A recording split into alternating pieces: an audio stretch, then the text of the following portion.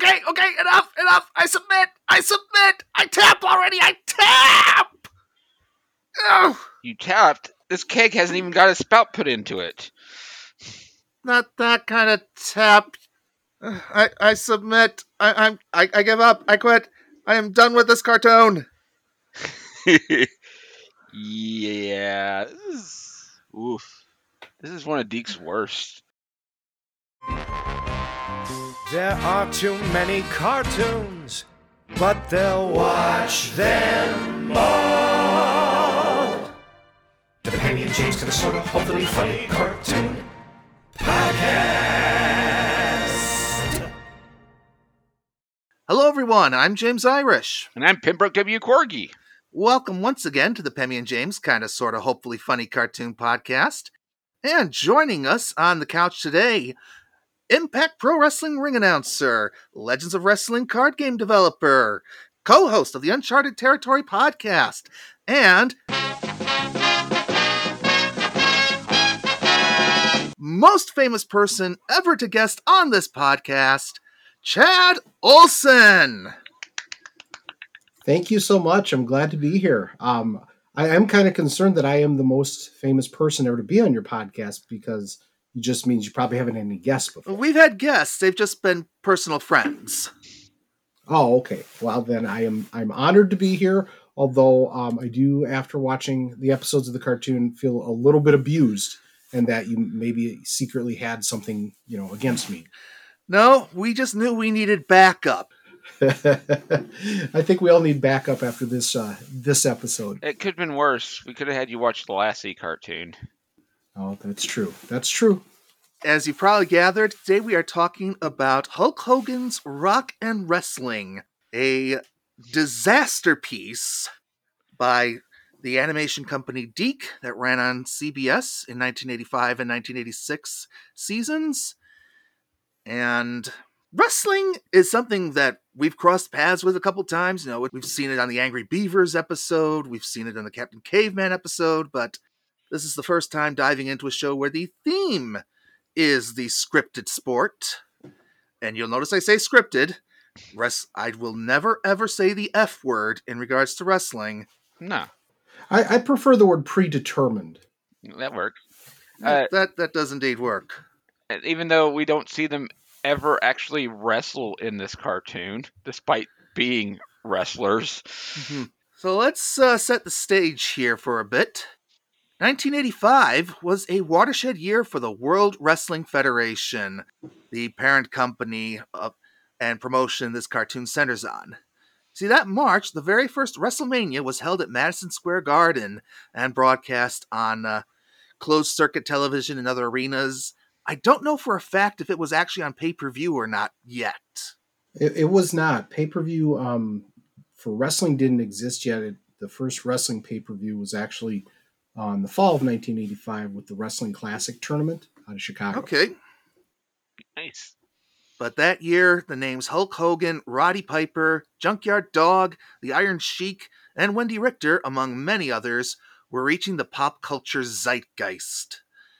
Vince McMahon's ambitions of turning his company into the be-all, end-all of all for pro wrestling felt more real than ever. WWF toys were appearing in department stores and toy shops around the country.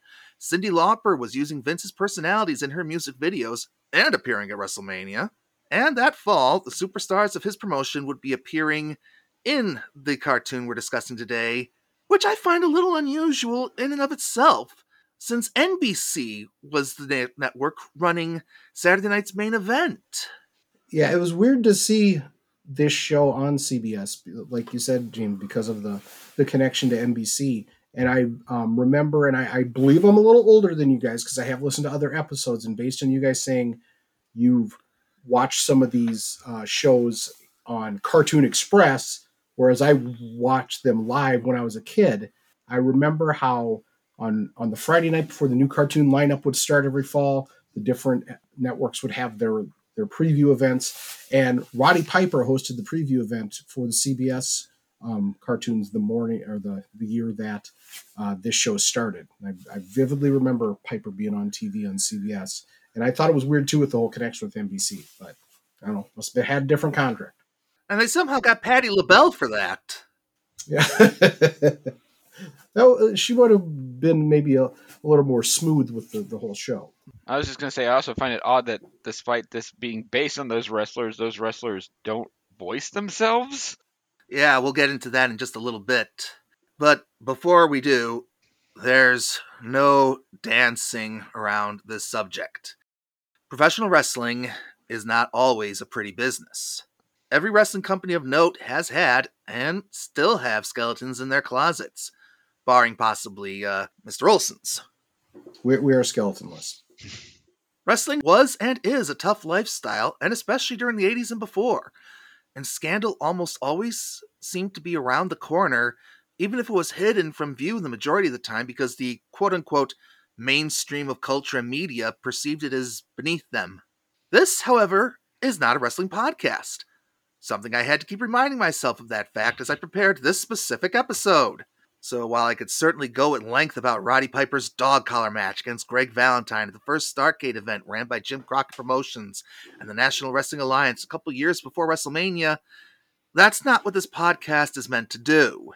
We talk about cartoons. So yeah, we're going to try and keep this within the confines of the cartoon in question, especially since wrestling is almost incidental to the proceedings on the show to begin with.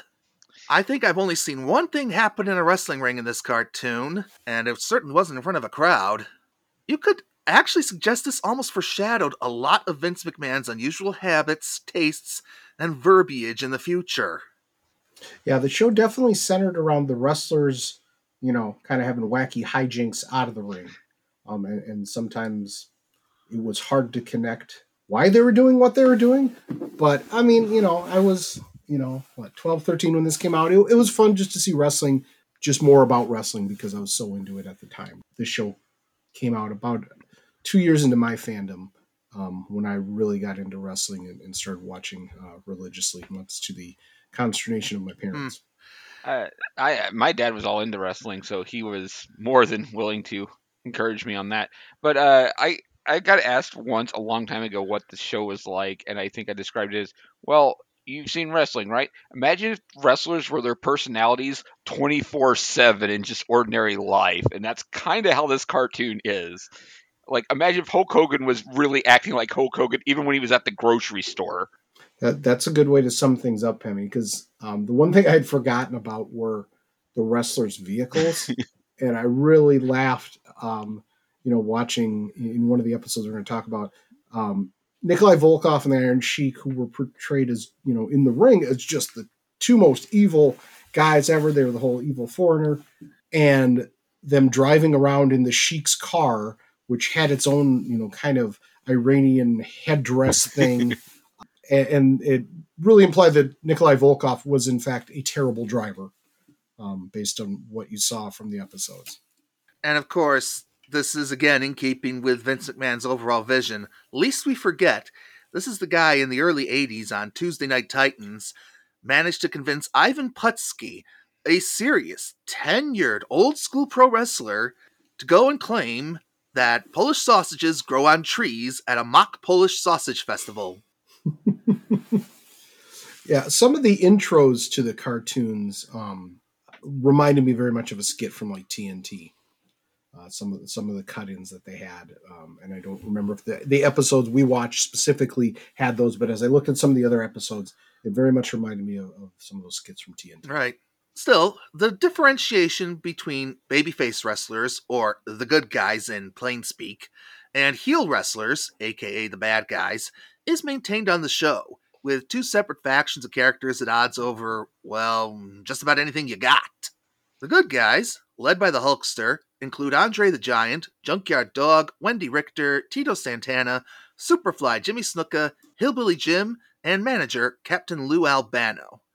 While the villains, ostensibly led by Rowdy Roddy Piper, include Big John Studd, the Iron Sheik, Nikolai Volkov, Fabulous Moolah, and manager Mr. Fuji. We'd also see Mean Gene Okerlund and Bobby the Brain Heenan from time to time on the show, and they do make it into the episodes we talk about here, so we get to talk about nearly everybody in this cartoon. Yeah, even though some of them, like Hillbilly Jim, just appears for a brief second in one of the episodes and says one line. But, yeah.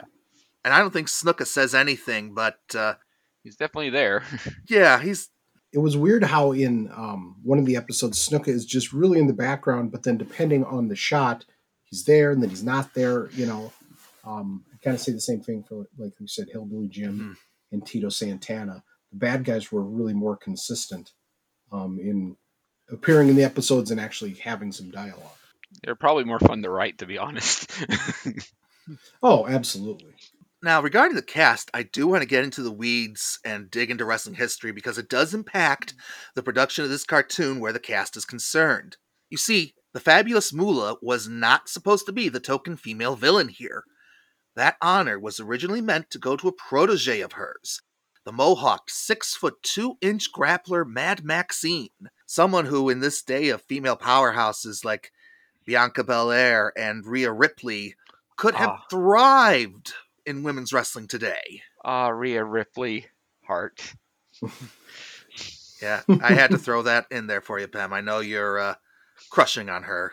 I very much appreciate that. Now, Moolah was a great many negative things, some disputed, some not, the majority of which we're not going to get into. But one of those things was overly protective of her spot at the top of women's wrestling. And she quickly saw Maxine as a threat to her position with the WWF. So not only did Moolah basically cut Maxine's run there at the knees, she played politics to get Maxine's spot on the cartoon. Wow. A quick Google search, though, will turn up the original concept art with Maxine among the show's roster of characters. Oh, dang. I wish they kept her. She looks kind of cool. Even in that small image, I'm like, oh, dude, she looks cool. Again, she'd be thriving today. Mm-hmm. Absolutely. Well, it's not like another wrestler that's on this show isn't known for politicking. Mm-hmm. Isn't that right, Mr. Hogan? Now, on the other end of the production side, we have the animation company DiC. They produced this cartoon with the WWF, now WWE, of course, and they weren't exactly the newest kid on the block at this time, but their recently launched US arm was making big waves with projects like Inspector Gadget, The Littles, and Heathcliff and the Cadillac Cats already in their growing repertoire. This American branch, set up by former Hanna-Barbera writer Andy Hayward, was initially a means of getting DiC's works made for their initial home market, France, translated into English, like The Lost Cities of Gold? Is that the right name, Pemmy? Mysterious Cities of Gold, but yeah. Thank you. Which is actually a really cool cartoon. I'm just throwing that out there. Also, Ulysses 31. But the success of those aforementioned shows and others made them profitable in a hurry. Now, DiC, spelled D-I-C, also had the notoriety of standing for do it cheaply amongst those in the animation industry, which, while not flattering, and certainly not alone in that reputation, Filmation, wasn't entirely unfounded. It is worth mentioning that as bad as Filmation stuff still looked in the 80s, they were actually upping their game at this point and trying to look better than at least their 70s output. No kidding. Also, despite DiC doing stuff cheaply, they did have a lot of shows that looked good because the studios they had outsourced to would be places like TMS in Japan that actually did amazing overseas work. Case in point, Inspector Gadget. This was not one of those shows. No. I think a majority of this was handled by Taiwanese studio Wang, and they're not very well known for being high production.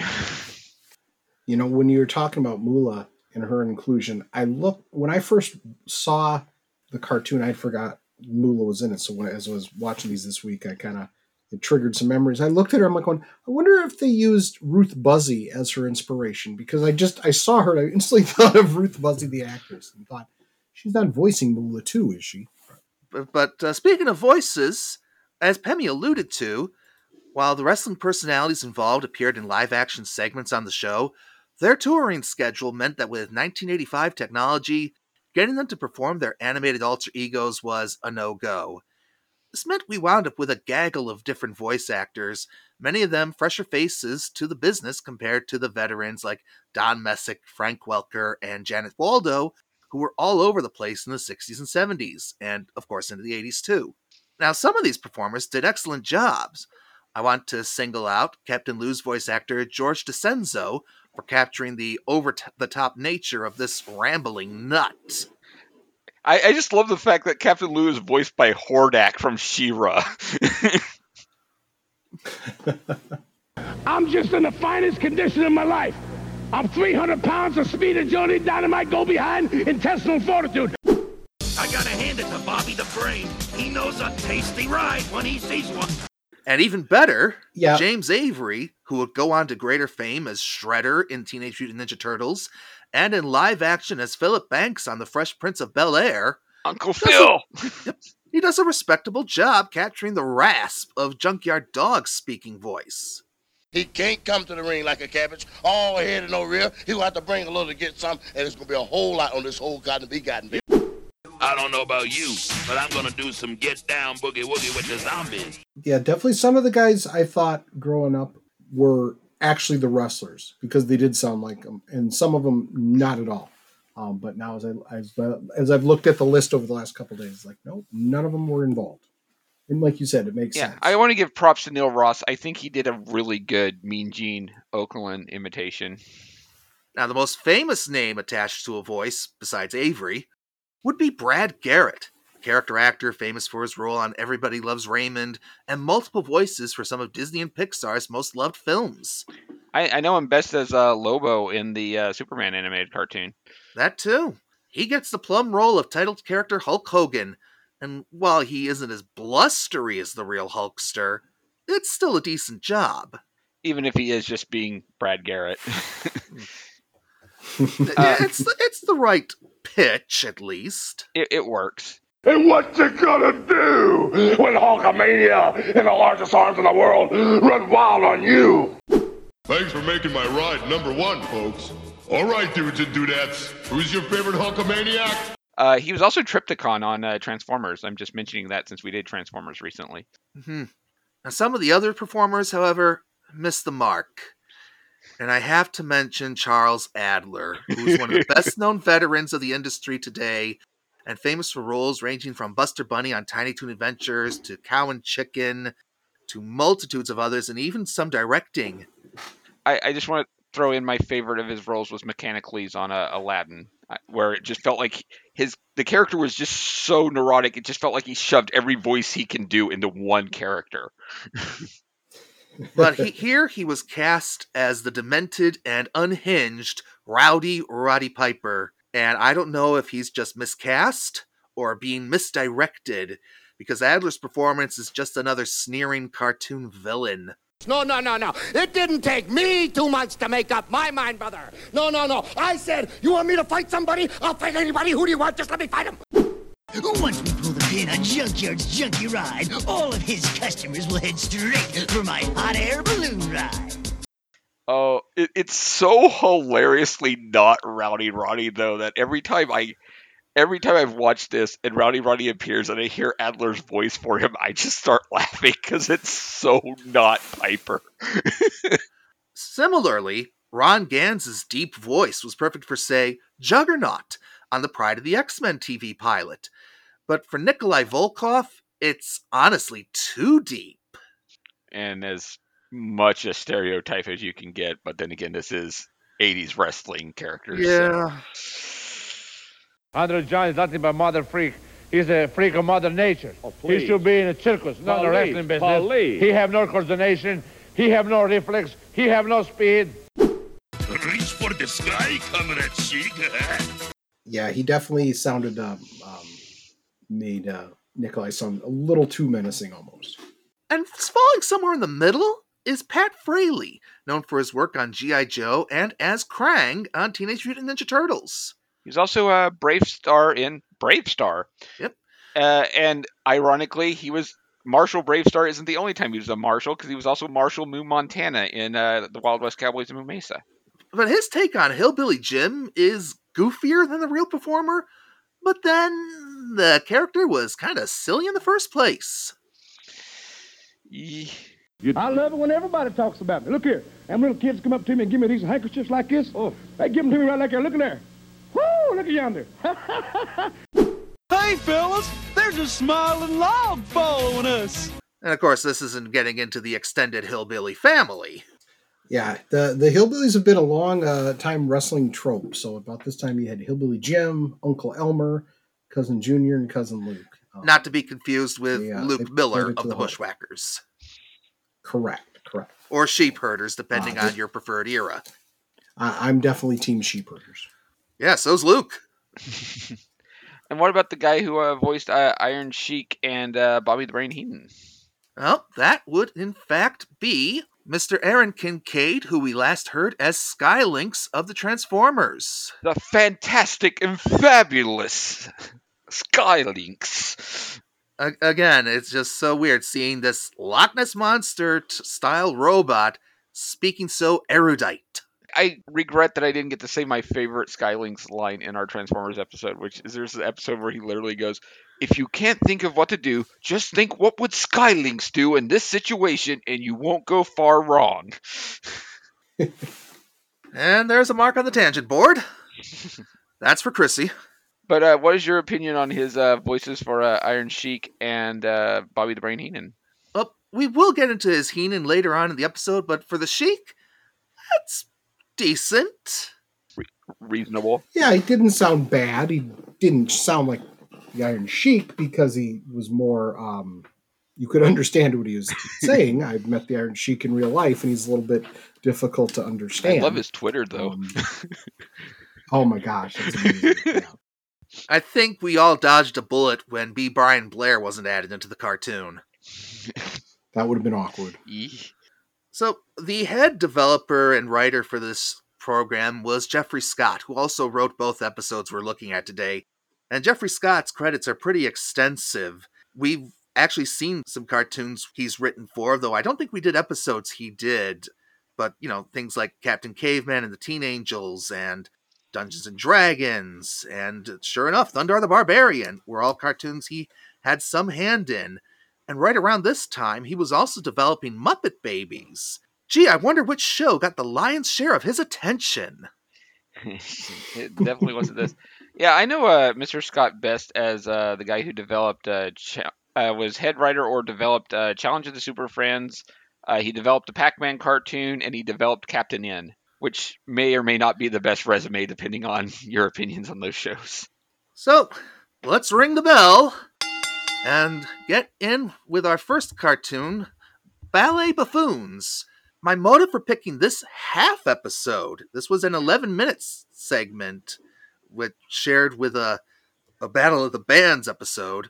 I picked it because I was trying to find any competence in this cartoon, so I picked out what I thought would be a low bar to clear.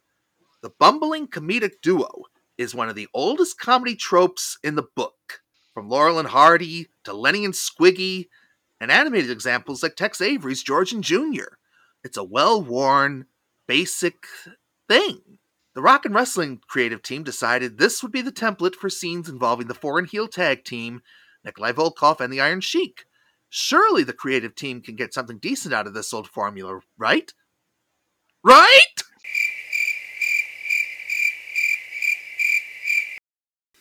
Well, and like I had mentioned earlier, it was so weird they did this with Sheik and Volkov because they were portrayed as such evil guys, and could any of the American teams beat them?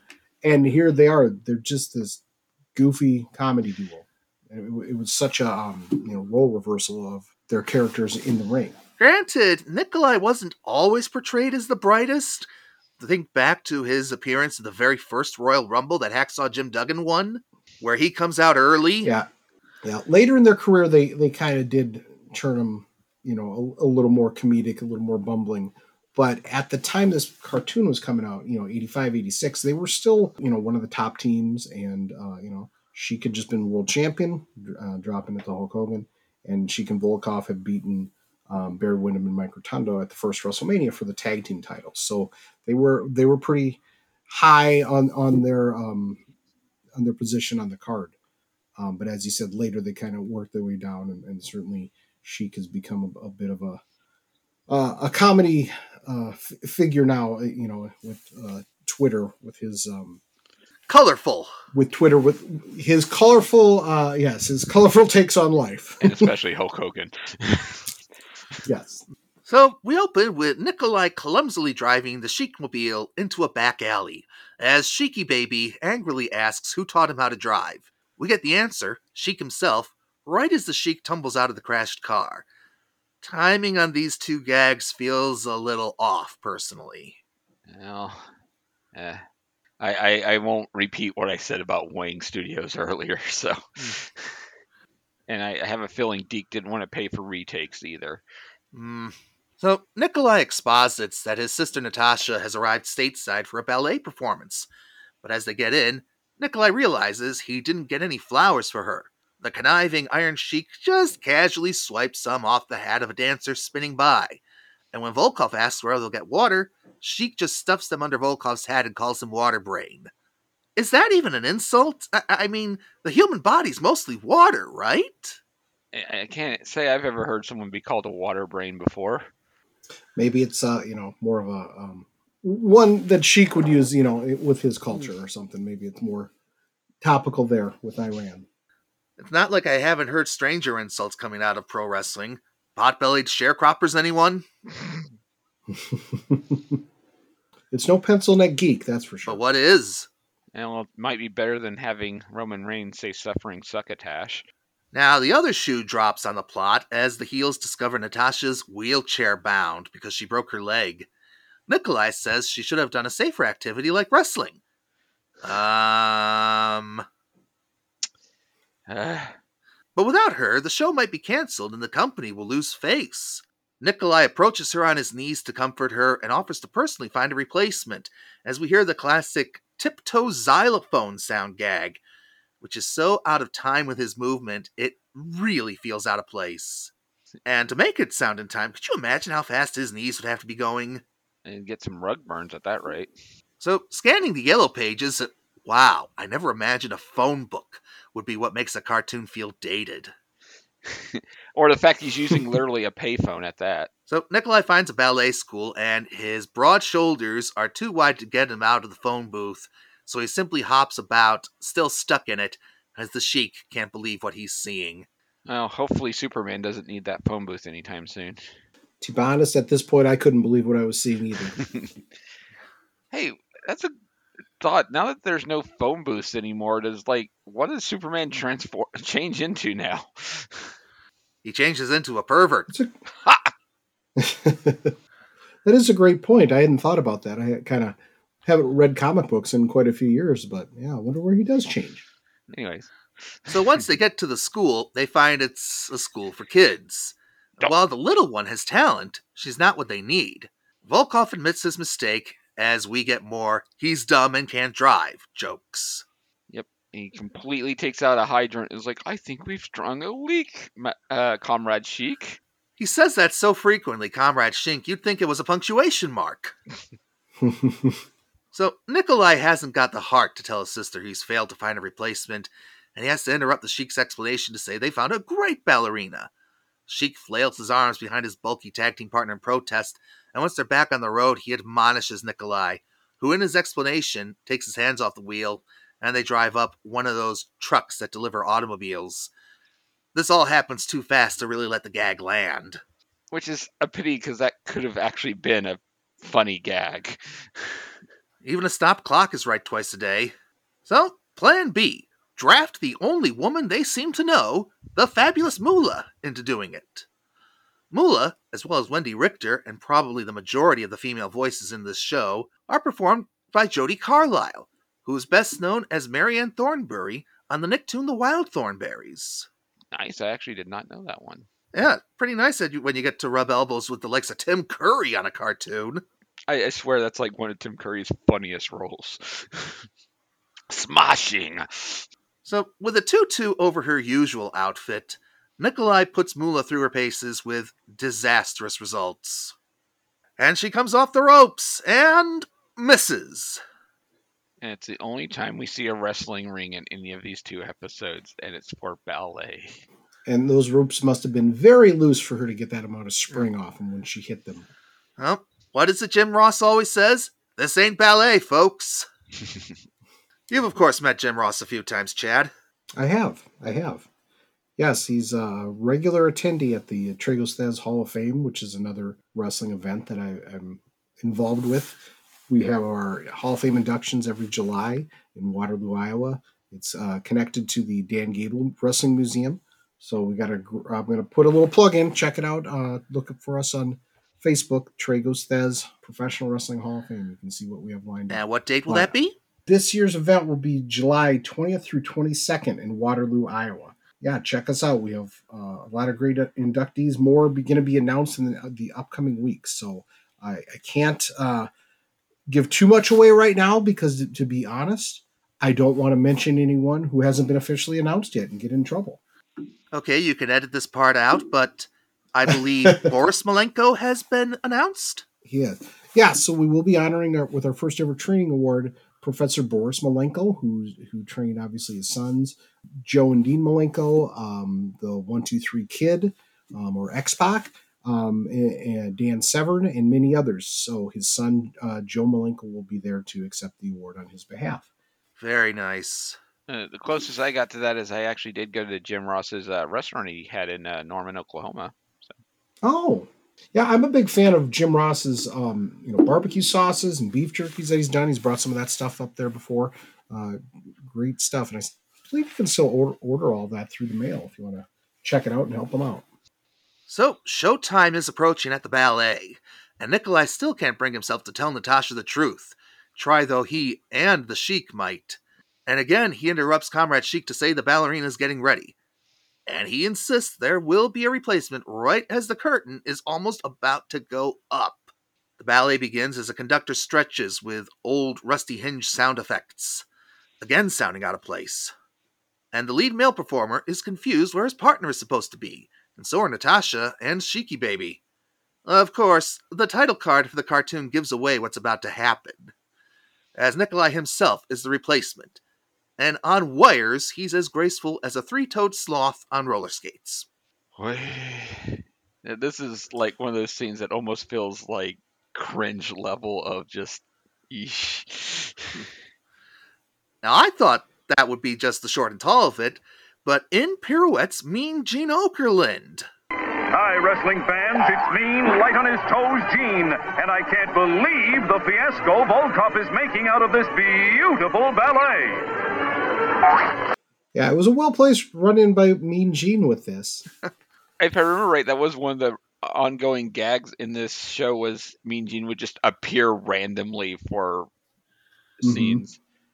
And again, credit to Neil Ross, who I know best as Shipwreck and G.I. Joe, for doing a rather good Mean Gene imitation. Mm-hmm. Neil Ross's other turns include two separate cartoon versions of the Green Goblin, and he recently took over the role of the Whammy in the revival of the game show Press Your Luck. And he was also Clyde on the Pac-Man cartoon. Mm-hmm. And Slag in Transformers, since we did that recently. Should mention That's that. right. That's right. Now, Gene can't believe the fiasco Volkov is making, and promptly gets the hook to drag him off stage, despite clearly being a better dancer than Nikolai. They should have just got Mean Gene for the role. So this must be where Vince got the idea to pair him with the gobbledygooker. Definitely his dancing ability was highlighted in this, and then he shows up a few years later at Survivor Series with the gobbledygooker.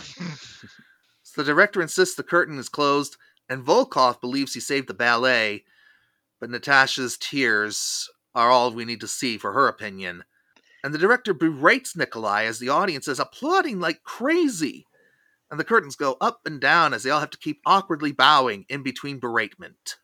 It seemed like the ballet director was your typical, Soviet foreign menace that you might see from Brigitte Nielsen in Rocky IV or something, where she's the brains and very cruel in her treatment of Drago. Same thing with this director and how he's treating Nikolai.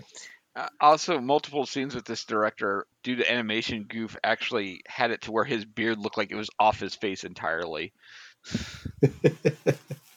So as you can probably tell from the description we've been giving, the execution of the premise as a whole for this episode is as clumsy as Nikolai's own dancing.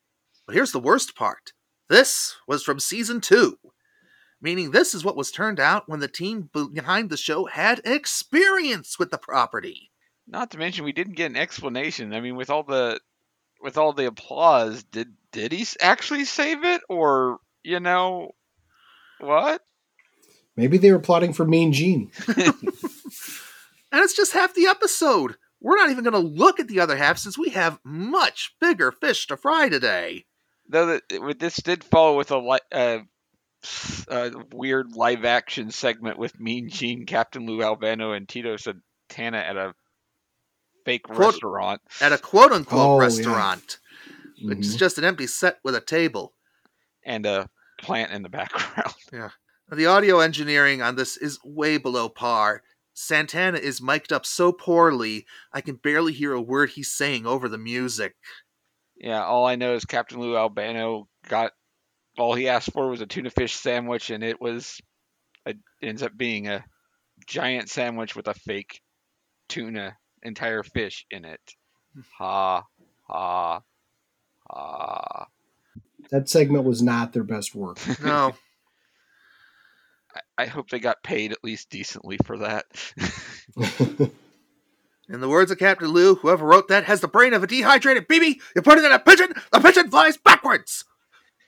And, of course, we'd get to see Captain Lou in another DiC show many years later as Mario. Mm-hmm.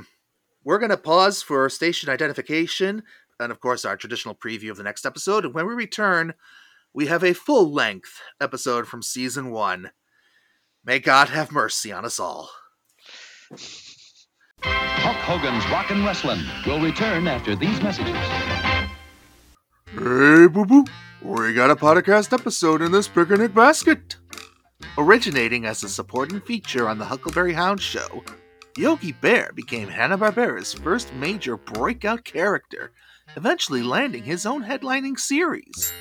In 2 weeks, join us as we look at the bears, look at the bears, look at the bears! And now back to Hulk Hogan's Rockin' Wrestling. Okay, I have to say it here. It was very hard for me to not go into full, now wait just a minute, mode with this episode, Rockin' Zombies, because the entirety of it takes place at an amusement park. I actually worked at an amusement park for one summer, and I'm also, as befits an animation nerd, a bit of a fanatic for the Disney theme parks. So I know a lot about things like ride capacity and, turnover rates and the stuff you need to manage one of these parks. So I could be looking at this whole episode, picking at so many nits, I could sell them at bulk. But when I got done watching this, I kind of thought, now what's worse? This episode involving the amusement park or Kiss meets the Phantom of the park? Well, the Kiss one has the benefit of having, what's his name? Pammy, you're always doing impressions of him. Paul End? Paul End, yes. Oh, that's true. Oh, well, that's just a thing I can do. Blast that Penelope pit stop. Going into this episode, we do have an amusement park, and we see Hogan, Richter, Junkyard Dog, and Andre pulling up to the parking lot. And I'm not even half a minute into this particular one, and I'm shocked at how poor this episode looks and sounds. Oh, I was just going to say something about the title card. I'm amazed Hulk Hogan signed off on him looking scared on the title card for this. That's a fair point. The music comes to us courtesy of Casio, namely a Casio keyboard. And the parking attendant's voice actor gives one of the flattest deliveries I've ever heard. That's funny. The gate must be broken. As he struggles with a malfunctioning gate. Which Andre the Giant ends up just completely destroying in an attempt to fix it. And oh look, Hillbilly Jim and Captain Lou are suddenly in the back seat of Hogan's car. Chad, I'm so sorry. Yeah, like I said before, it just seemed like guys would kind of teleport in and out of there. You'd see Jimmy Snuka, and then all of a sudden you'd see Hillbilly Jim in the background, but you never really heard from them. I did I giggled a bit at the Andre the Giant gag where he ripped the gate out of the ground because, hey, that's Andre the Giant, right? He can do anything. It's not my fault I'm the strongest. I don't even work out. Granted, my voice is too nasally to do a proper Andre. Needless to say, he ripped it out, and the ticket guy told them that they need to pay another $2 for that bulldozer, referring to Andre the Giant. Thanks. So, I couldn't quite pick up what he was saying. Yeah, and not to mention the scene of him standing in front of the car makes him look like he's like huge, I might say. But so after paying, the good guys park and are followed in by the bad guys, who decide backing into their opposites' cars will be a good time. Hogan's attempts at insulting them just leads to further demolition derby action and a slew of low-grade insults as wrestlers continue to pop in and out of existence. Hogan can't even try and defuse the matter without throwing a turkey insult. Well, it was early 80s. I guess turkey was still a popular insult. Yeah, but this was still years before the Survivor Series was even thought of. They can't all be water brains, I guess. I do like that Moolah came in on a motorcycle, though. So it turns out both factions were invited by Bobby Heenan to this park. And Wendy says there's only one way to find out what the case is, and in they go. Now, is it just me, Chad, or is Wendy's accent thicker in this cartoon? Oh, definitely. I took it that she sounded almost like a damsel in distress anytime she spoke, Yeah, something of her the voice actress for her acting with this character just sounds really... I don't know if I'd say flat, but I mean, it just sounded like, yeah, I'm just doing this. Sounds like Rogue from the X-Men on a Quaalude. There you go. Now, inside the park, the rides have the likenesses of the wrestlers plastered over them. We've got the Iron Sheik's dune buggies over a desert, because of course, that's what it would be. We have Captain Lou's Fast Food Mountain, a Roddy Piper Tartan hot air balloon, and Tito Santana's mug at the center of a Ferris wheel, among others we'll mention later. A Ferris wheel that every cart on it's a sombrero, because of course it is. Yeah. I also liked the sombrero on the back of Tito's jacket, just to make sure you knew he was Tito Santana with his coat on. I don't even think he ever wore a ring jacket of any sort to the ring. I don't recall it anyway. Didn't he just usually come out with a t-shirt on? Or he'd have a very plain jacket, kind of like a, oh gosh. Oh yeah, that's what he wore when he was with Strike Force. Yeah, like a Strike Force. He had the one for Strike Force. When he was the Matador, he had a more, traditional costume, but at that point he did not have any jacket that looked like that. Yeah, the less said about the Matador, the better. Mm-hmm. But I agree. The carts on the Ferris wheel being sombreros, I'm like, oh my, some of these things just wouldn't fly today. Thankfully. Now the wrestlers get on stage as Bobby introduces them and Rock and WrestleLand, his park. Now, Aaron Kincaid's Peanut performance is a pretty decent impression. The scripting just lacks the edge of the real Brain's wit and mockery. I wish he sicked King Kong Bundy on whatever ham and egger approved this dialogue. And I didn't think he looked that much like Bobby Heenan either. It kind of looked more like a Southern plantation owner, so more like Colonel Rob Parker. Yeah, something was definitely off. It must have been a bad picture of Heenan they had for a reference photo. So the Brain announces whichever wrestler's ride gets the greatest attendance will get their name over the park. And this was the biggest potential... Now wait just a moment. Because if Heenan is traditionally on the side of the villains, he's dramatically skewed this contest against Old Hot Rod.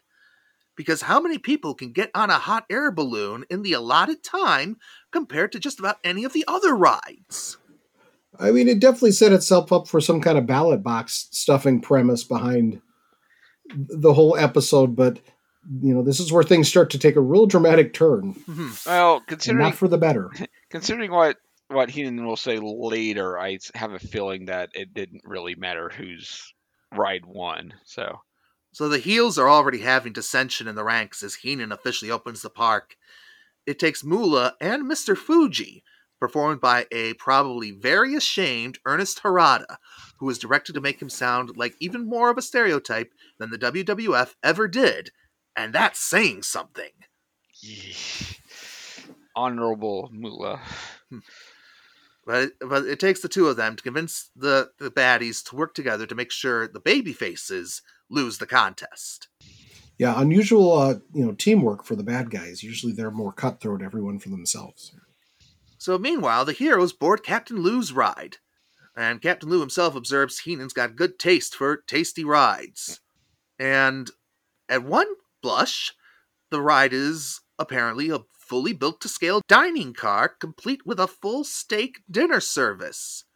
But in other scenes, it's a more traditional theme park train with a bunch of kids sitting around open cars. Yeah, even the steak isn't very consistent because sometimes it looks like a normal steak and sometimes it looks like Salisbury steak. I was going to say a pot roast. It was a very strange looking car and ride, as you said. I didn't get the layout of how that would work. Yeah.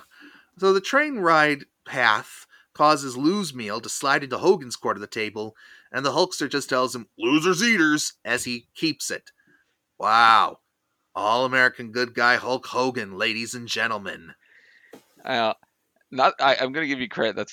That's actually a pretty decent imitation of Hogan's voice you just did. So, or if, in this anyway. So yeah. Nice Brad Garrett imitation. Now, to be fair, Wendy's the same when both steaks slide into her quadrant, and the depiction of the train continues to be inconsistent from scene to scene. I do like Wendy's lines like, "Oh, I like this right. Knows how to treat a lady." So two no-good hombres are looking to derail the train, and of course it's Sheik and Volkov in cowboy hats. Beats dressing up as Batman and Robin on Saturday night's main event, at least. And of course we get a gag of Iron Sheik falling into a cactus, where the cactus needles have to be removed by a crowbar. How deep were they in him? Yeah, said crowbar was stuck in Volkov's gun holster. How do you even put a crowbar into... You know what? Never mind. Yeah, my biggest issue with this cartoon, in case you couldn't tell, is it can't decide which side of cartoon logic it wants to be on. Looney Tunes style or more realistic style. With wrestling, they want you to suspend disbelief, but there was just too much suspension of disbelief called for to make sense of this cartoon. You'd need more suspension than the suspenders budget for the Red Green Show. That one's for our Canadian listeners. So, the dastardly duo get their act together just in time to derail the train, launching the good guys out of their seats, which should also mean the kids in the more amusement park ride-appropriate cars have been launched out of the ride. And due to some iffy animation, the train is on the rails, then off the rails, and then goes into the Iron Sheik's dune buggy, right? And then somehow gets back on the rails and they get out.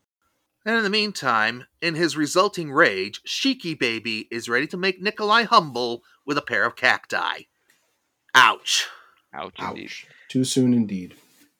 I still don't get how they got back to the exit for the ride, though. Neither do I. But the riders loved it. Me, I want to vomit. Even no matter how bumpy it would be, if I got a free, steak on a ride, I'd be on that ride multiple times. Now we see Moolah's attraction, as Fuji observes to her and Heenan that this one might be the big winner. Yeah, her ugly face is attracting customers like flies, Heenan quips. Now that sounds like the Brain I know and love, except you'd think he'd be directing that insult at Wendy and not Moolah. Well, they gotta hate on... Well, the villains do that in this. They kind of just hate on each other. I also noticed that Bobby the Brain Heenan seems to gain and lose weight a lot in this episode. Yeah, I agree. He was... I don't know if he was cutting weight during the episode or what, but maybe trying to skinny down for when he challenged for the the junior heavyweight title in the AWA. There's an old school reference for you. But with Moolah's ride is when I in particular thought she really does look like Ruth Buzzy on this. On this, I don't know if that's the inspiration or what, but it wasn't the best, most flattering picture of Moolah. Or Ruth Buzzy. True, very true. Now, as they inspect Moolah's haunted attraction, some kids run off from what they believe to be real zombies. Hogan, Wendy, and Lou arrive as a small mob surrounds Heenan, who's trying to pass the whole thing off as a prank. And one kid objects particularly vociferously, who Heenan ejects from the park, and Wendy decides she's going to investigate as she exits the park, demonstrating more brains than the three of us. She had the bright idea to get out while it was still okay. Yeah. I imagine she ran out of there as fast as she did running out of Madison Square Garden after that Spider Lady fiasco. Exactly. I just want to say that I think Wendy has the most 80s outfit of the entire cast of this show. Fair. And that was her typical attire. Was very, very 80s, very Cyndi Lauper inspired. I love the giant sunglasses that she keeps on the top of her head. Mm-hmm. Meanwhile, Junkyard Dog and Tito Santana are boarding the former's dogfight ride, and Santana decides it's burritos away. That's the squishiest burrito I've ever seen. One of the greatest technical wrestlers of his era, reduced to bargain basement Speedy Gonzalez. Tito's voice actor is character actor Joey DePinto, another actor who most likely doesn't look back very fondly on this. It's a paycheck. Yeah. Roddy Piper and Big John Studd are the saboteurs this time, and they can't help themselves but keep arguing. Now, Studd's voice actor is Chuck Licini, in his only credited film and TV role. And if I'm being honest, he sounds more like John Wayne than John Studd. I still can't get over Charlie Adler's freaking Rowdy Piper voice because it's so hysterical. Also, I should mention Studd is barely taller than Piper here in the cartoon, while the real-life counterparts had a good 8-inch difference between them. It's a good thing I had my official Legends of Wrestling cards to double-check, because both of these personalities are in the game you can find at www.philsingergames.com. That's a great plug. Thank you, James. We appreciate that. The Legends of Wrestling card game has been out for a little over 20 years.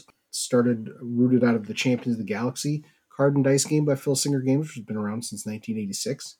And we're very blessed to have over 200 real-life professional wrestlers that have signed on and agreed to participate in the game. So it's a great gaming system. And, check it out. Go to philsingergames.com. So Pemmy knows, in addition to Piper and Studd, some of the more prominent names involved with the game include Macho Man Randy Savage, the Road Warriors, Rob Van Dam, Hacksaw Jim Duggan, Kurt Angle, Mark Henry, Sergeant Slaughter, Andre the Giant, and, of course, most famously, George South. Wait, there you go. Yeah, we have a wide variety of main eventers, down to maybe opening match guys. And we have a lot of historical wrestlers from, the early 1900s too, like Frank Gotch, George Hackenschmidt involved.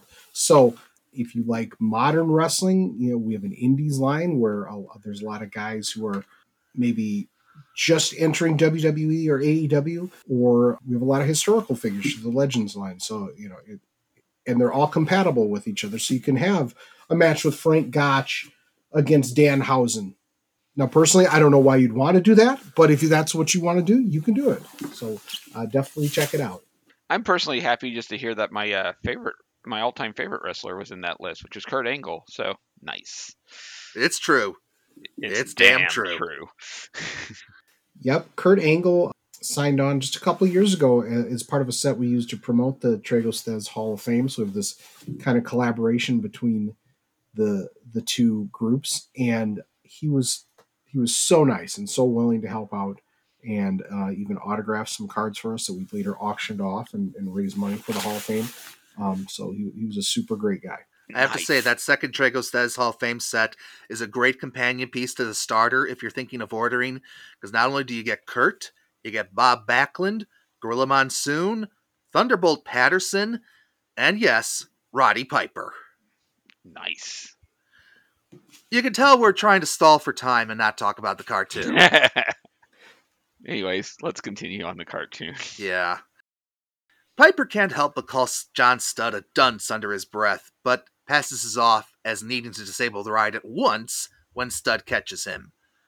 And all it takes is one removed screw to cause the plane ride to not simply fall over, but cut JYD's plane completely from it. That sounds like something Bobby Heenan commissioned, all right. Yeah, I have some questions about, like, the technical design of some of the stuff in this amusement park.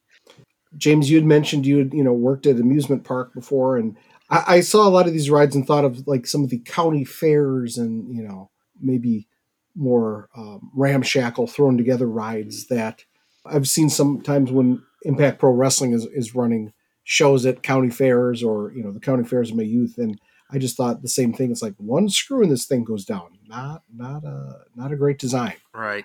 So Piper's gloating at his own ride as the dog and his plane come in for a landing right through Piper's balloon.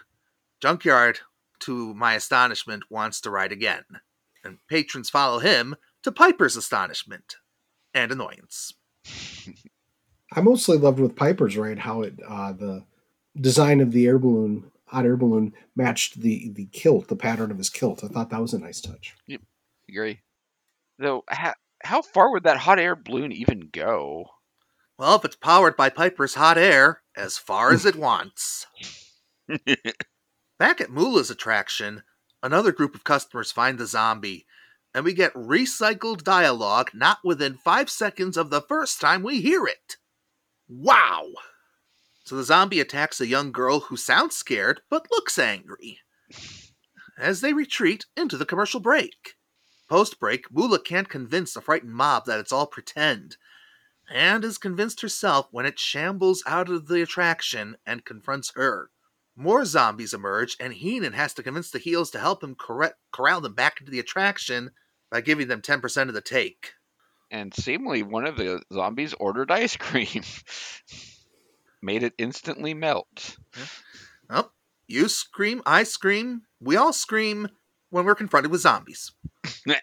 Sheik commands Nikolai to put one in a spine bender, but apparently this particular zombie is more agile than a trained athlete who can regularly jump over the ring ropes.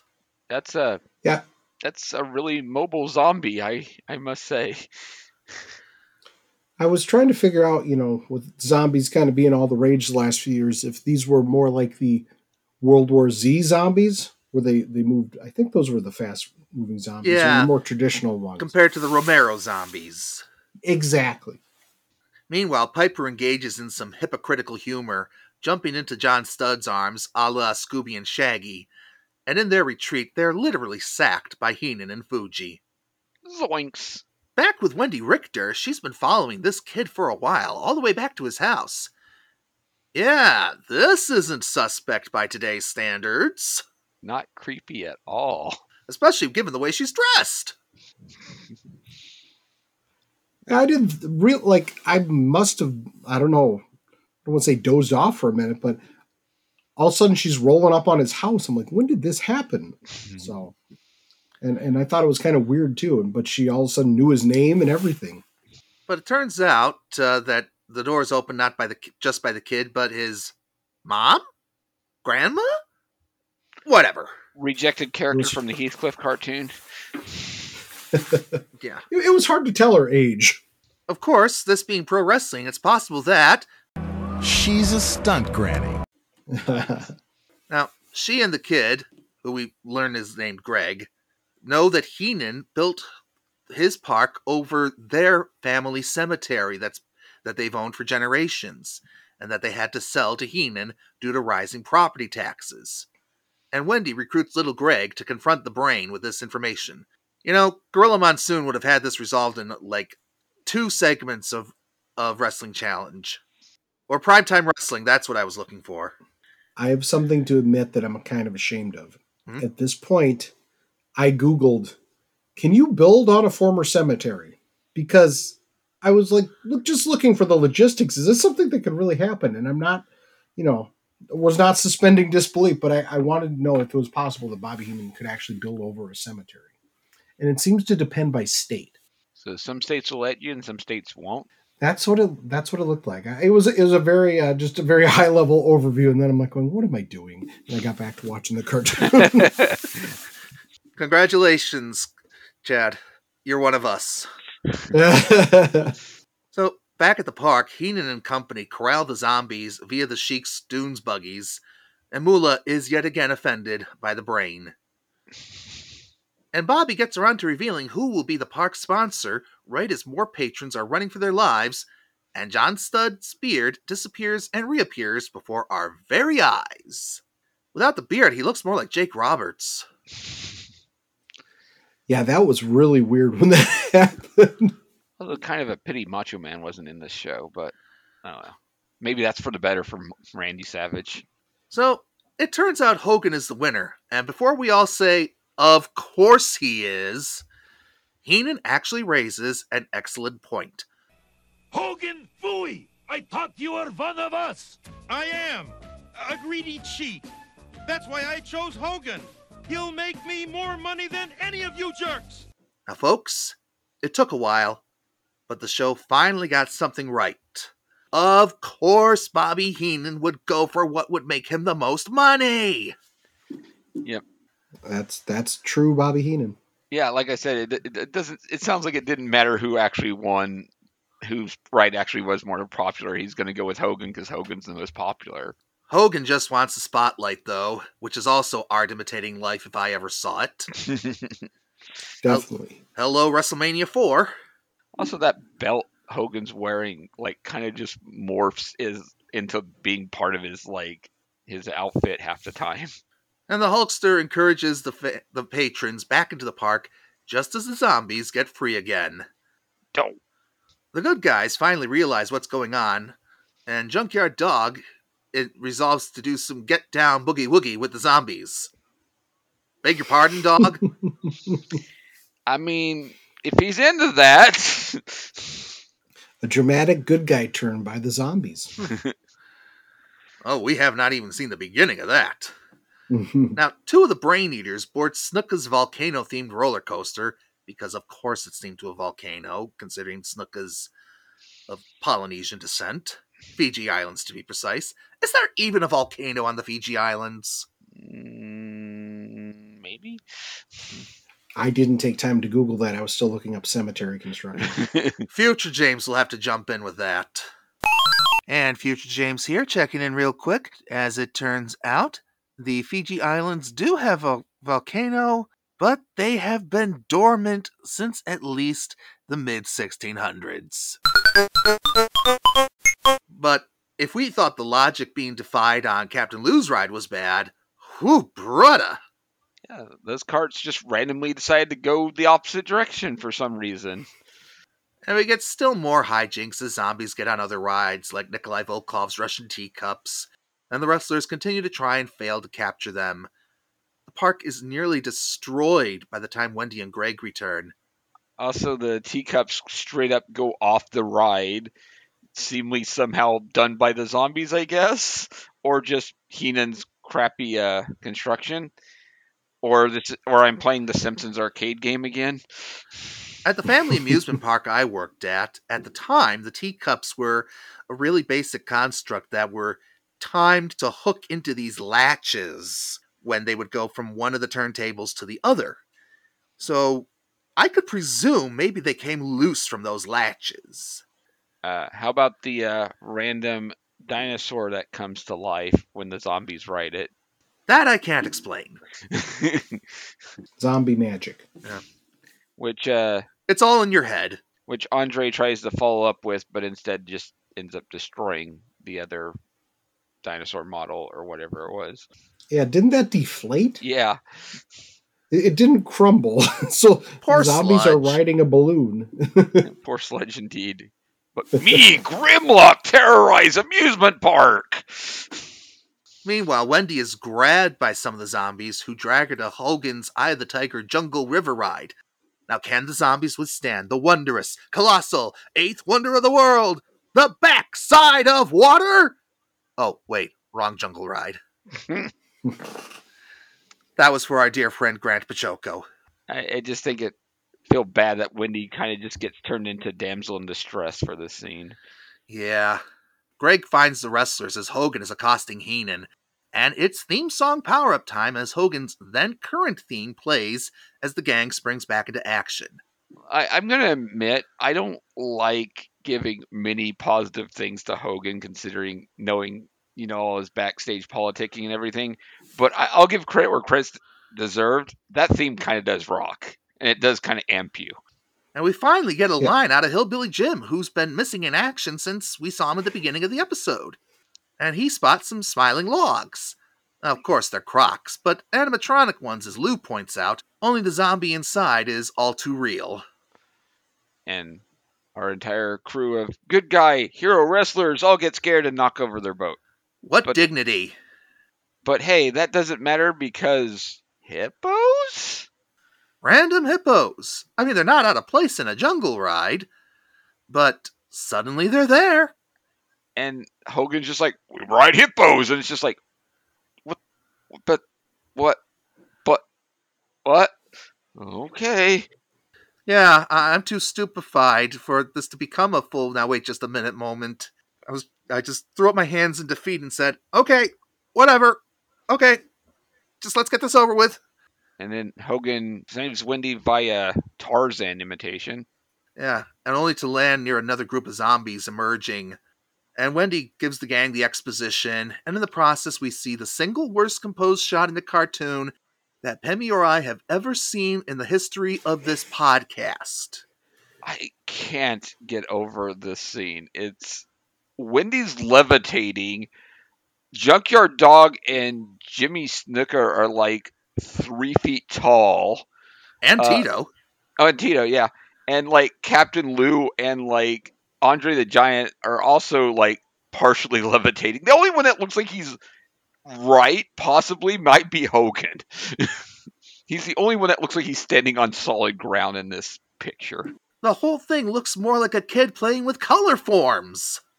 That is the most epic description of this scene because it was terrible. Yeah, overseas animators Wang did not give a crap, seemingly. And DiC didn't give enough crap to pay for a retake. So Hogan convinces the zombies to come with him to confront Heenan, because the Hulkster is just that pure and good, brother. Hulk Hogan could talk anyone into anything. That's why he stayed on top so long.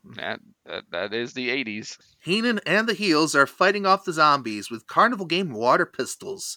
And we get another Nikolai and Sheik gag. When Hogan and crew finally catch up, the Weasel, Brain, won't close the park. And he retreats to go-kart versions of the cars from the show, with Hogan and zombies racing in pursuit. Was this what inspired the video game WWE Crash Zone? I doubt it. I gotta ask, though, this is a cartoon trope that I see happen a lot that I never understand, which is the whole, we're being chased in an amusement park, let's get on the rides. It's like, how's that going to help you escape them? They can just go to the end of the ride. Yeah, we definitely saw this in the Lassie cartoon, but done worse there.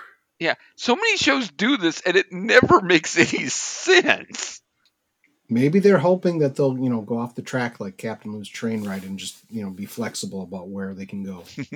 The chase then leads to Tito's ride, and the zombies, I guess, overload it, causing it to derail? Or, maybe it's more of just cheap construction by Heenan. It could be both. The cheap construction combined with the zombies exceeding the weight limit. All 6 of them. Finally surrounded, Heenan submits, and the amusement park is made into a memorial park at long freaking last. And in one scene cut. Yeah. As the zombies go to rest in peace, everyone is happy except Piper, whose name adorns the cemetery. Roddy Piper's Rockin' Rest in Peace Memorial Park. I don't know, I would be proud of that. Something definitely unique, but I agree. They certainly seem to tear down the amusement park and flip it back into a cemetery in record time. So, none of us can believe that this mess was renewed for a second season, and yet, it was. Yep. And by the time that season debuted, both Wendy Richter and Jimmy Snuka were no longer with the Fed, despite still appearing in the cartoon. Now, they were probably too far in production at that point to change it. So, And with Jimmy Snuka, he barely appeared, so. Right. This happens a lot with wrestling tie-in products, though. Lead time for development and production often means these things tend to look ever so slightly dated as wrestlers intended for use in the product leave the company, such as Bam Bam Bigelow appearing in the first NES WWF game in 1989 after he left the company just before the fall of 1988. Yeah, I definitely remember having that game on NES and probably being very disappointed. Bam Bam's not here. Yeah, that was a terrible, terrible game.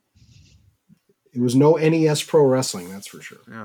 This cartoon's greatest sin, however, may be the contribution to the fall of kayfabe, the act of wrestlers and other personalities attached to the show maintaining said show even off stage. To protect the business, wrestlers on opposing sides almost never travel together.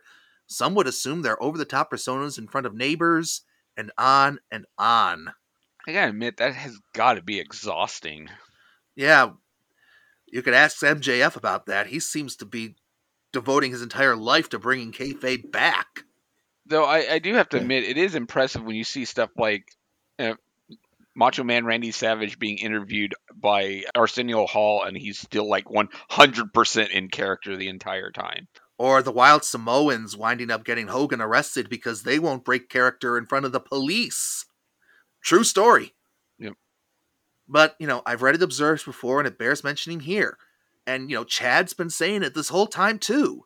Once you see the dastardly, cheating, menacing Iron Sheik in a toy commercial giving kids a thumbs up to sell thumb wrestling figures, and being portrayed as a goofy, cut-rate Yosemite Sam, it becomes hard to take his persona in the ring at face value.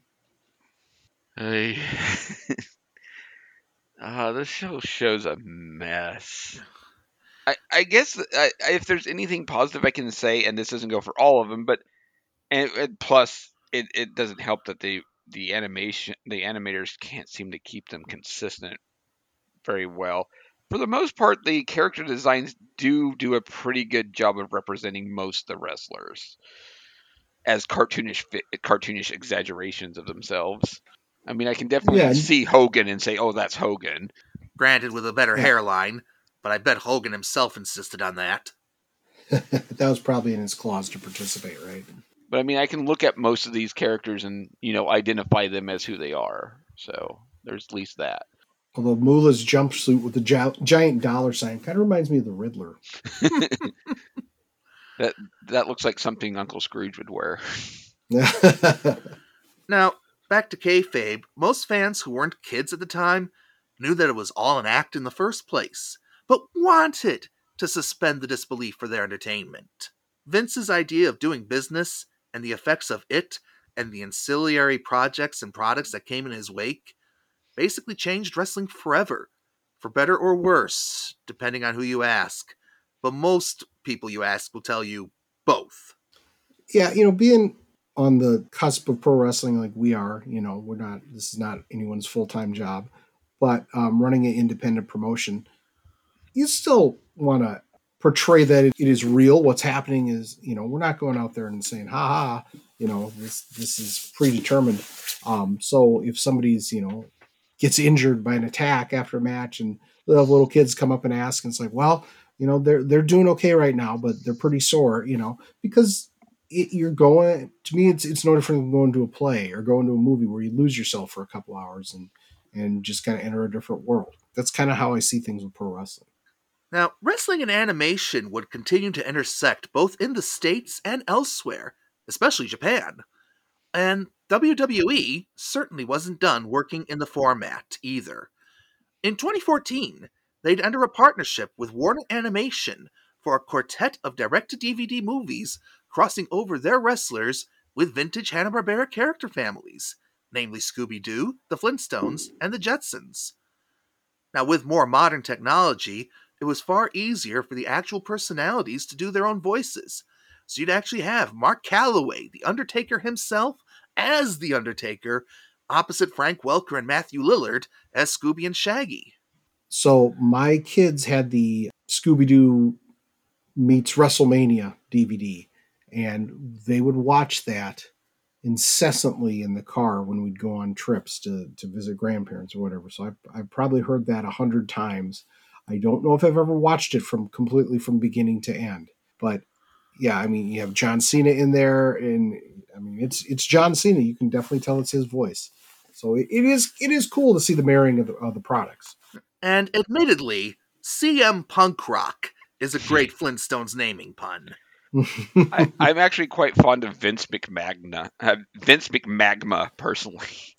I want to throw in that Mark Calloway, Undertaker, was actually in 2 different Scooby-Doo projects, as well as the Flintstone project. So, but I also want to throw in that the plot for the Jetsons WWE crossover is absolutely insane. Do you know what the plot of that one is, by the chance? No, I didn't realize they had that one. I'm intrigued. Yeah, Big Show gets frozen, and then in the future they defrost him, and the Big Show finds out that wrestling in the future is now just done by robots, and goes on a rage and decides to take over the world, and the Jetsons have to go back in time to get more WWE wrestlers to stop the Big Show. Including the Usos, I think. Oh my, I just Googled it and I see the cover. That is amazing.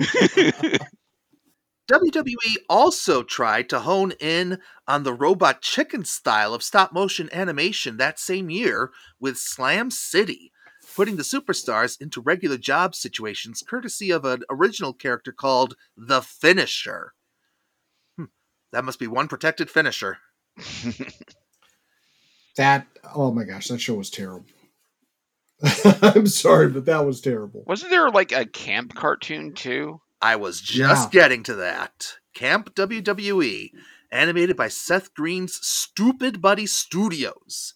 This was a more adult-oriented attempt at animating 2016-era wrestling personalities like Seth Rollins, Bray Wyatt, the Bella Twins, and Becky Lynch, but reimagining their personas as children at a summer camp, ran by older WWE personalities, with the kid versions of wrestlers voiced by other voice actors, but the grown-up personalities like Vince McMahon, Sergeant Slaughter, and Ric Flair supplying their own voices.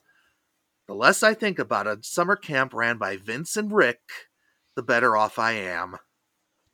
Woo! I mean, not to mention they also had The Godfather and Jake Roberts on staff, or Jake Roberts as himself, a mountain man who lives in the wilderness near Camp WWE. There's a lot of ways you can go with that one. And who drove the camp bus? None other than Lex Luger. Now, these shows and made-for-DVD movies are technically on the list, but they're very, very, very low on said list at the moment. Yeah. It'll be years before we cover that. If we return to wrestling, it'll probably be something like Mucha Lucha, or the Japanese series Kinnikuman, which the muscle toy line was derived from. Mm-hmm. Or its second-generation version, which did air in American television as Ultimate Muscle. So, Chad, we got one last chance for you to plug your pluggables. Well, yeah. First off, thank you for having me here. I really appreciate it. I went back and listened to some of your prior episodes, and like I told you off air, loved the Thundar episode, enjoyed the Laugh Olympics. I do feel a little bit old because, you guys I seem to have watched some of these in rerun while I was there live watching it. But, regardless, this is just a great look back at different cartoons that we grew up with or checked out later and had fond memories of. And then you kind of go back and experience them as an adult. And, well, maybe they weren't so great. But it's kind of like wrestling. I go back and watch some of the stuff I grew up with, and you kind of forget how bad some of the ring work was sometime, and then it's more the interviews that caught you and made you become a fan. But yeah, you can check out the Legends of Wrestling game at philsingergames.com. If you're interested in attending the George Tragos Luthez Professional Wrestling Hall of Fame, look us up on Facebook. We have our event this July 2023. And I am on the Uncharted Territory podcast. We do a weekly podcast talking about professional wrestling mostly within the scope of the Phil Singer Games projects, the Legends of Wrestling and Champions of the Galaxy. We do a historical look back once a month and just kind of go through the history of the game and its community. But we also talk about other sports games too, Stratomatic Baseball. A couple of my friends on there are big fans of those products. We talk about other baseball games. We've talked about hockey games, and we just cover a variety of subjects. But the kind of the common glue that brings us together is professional wrestling. So you can look up Uncharted Territory podcast on Apple, Spotify, any different podcast platforms. And yeah, thank you for having me. It's been an honor to be on here. Thank you, Chad. We could not have done this without you, and we're better off having done it with you. Yeah, I don't know if I'm better off having revisited this, but that goes for all three of us. Thanks for stopping by, and it was nice meeting you. Yeah, it's nice to meet you, Penny. And instead of the usual outro of we're off to restock the breakfast cereal, I'm going to instead channel my inner Tony Schiavone, because we are desperately out of time! Good night, everyone, and thanks for listening. See ya! The Penny and James to the sort of hopefully funny cartoon podcast. The preceding podcast is a co-production of the Mighty Monkey Corporation and Artificial Orange Studios. The theme song is written, composed, and performed by Shawn Michael Smith.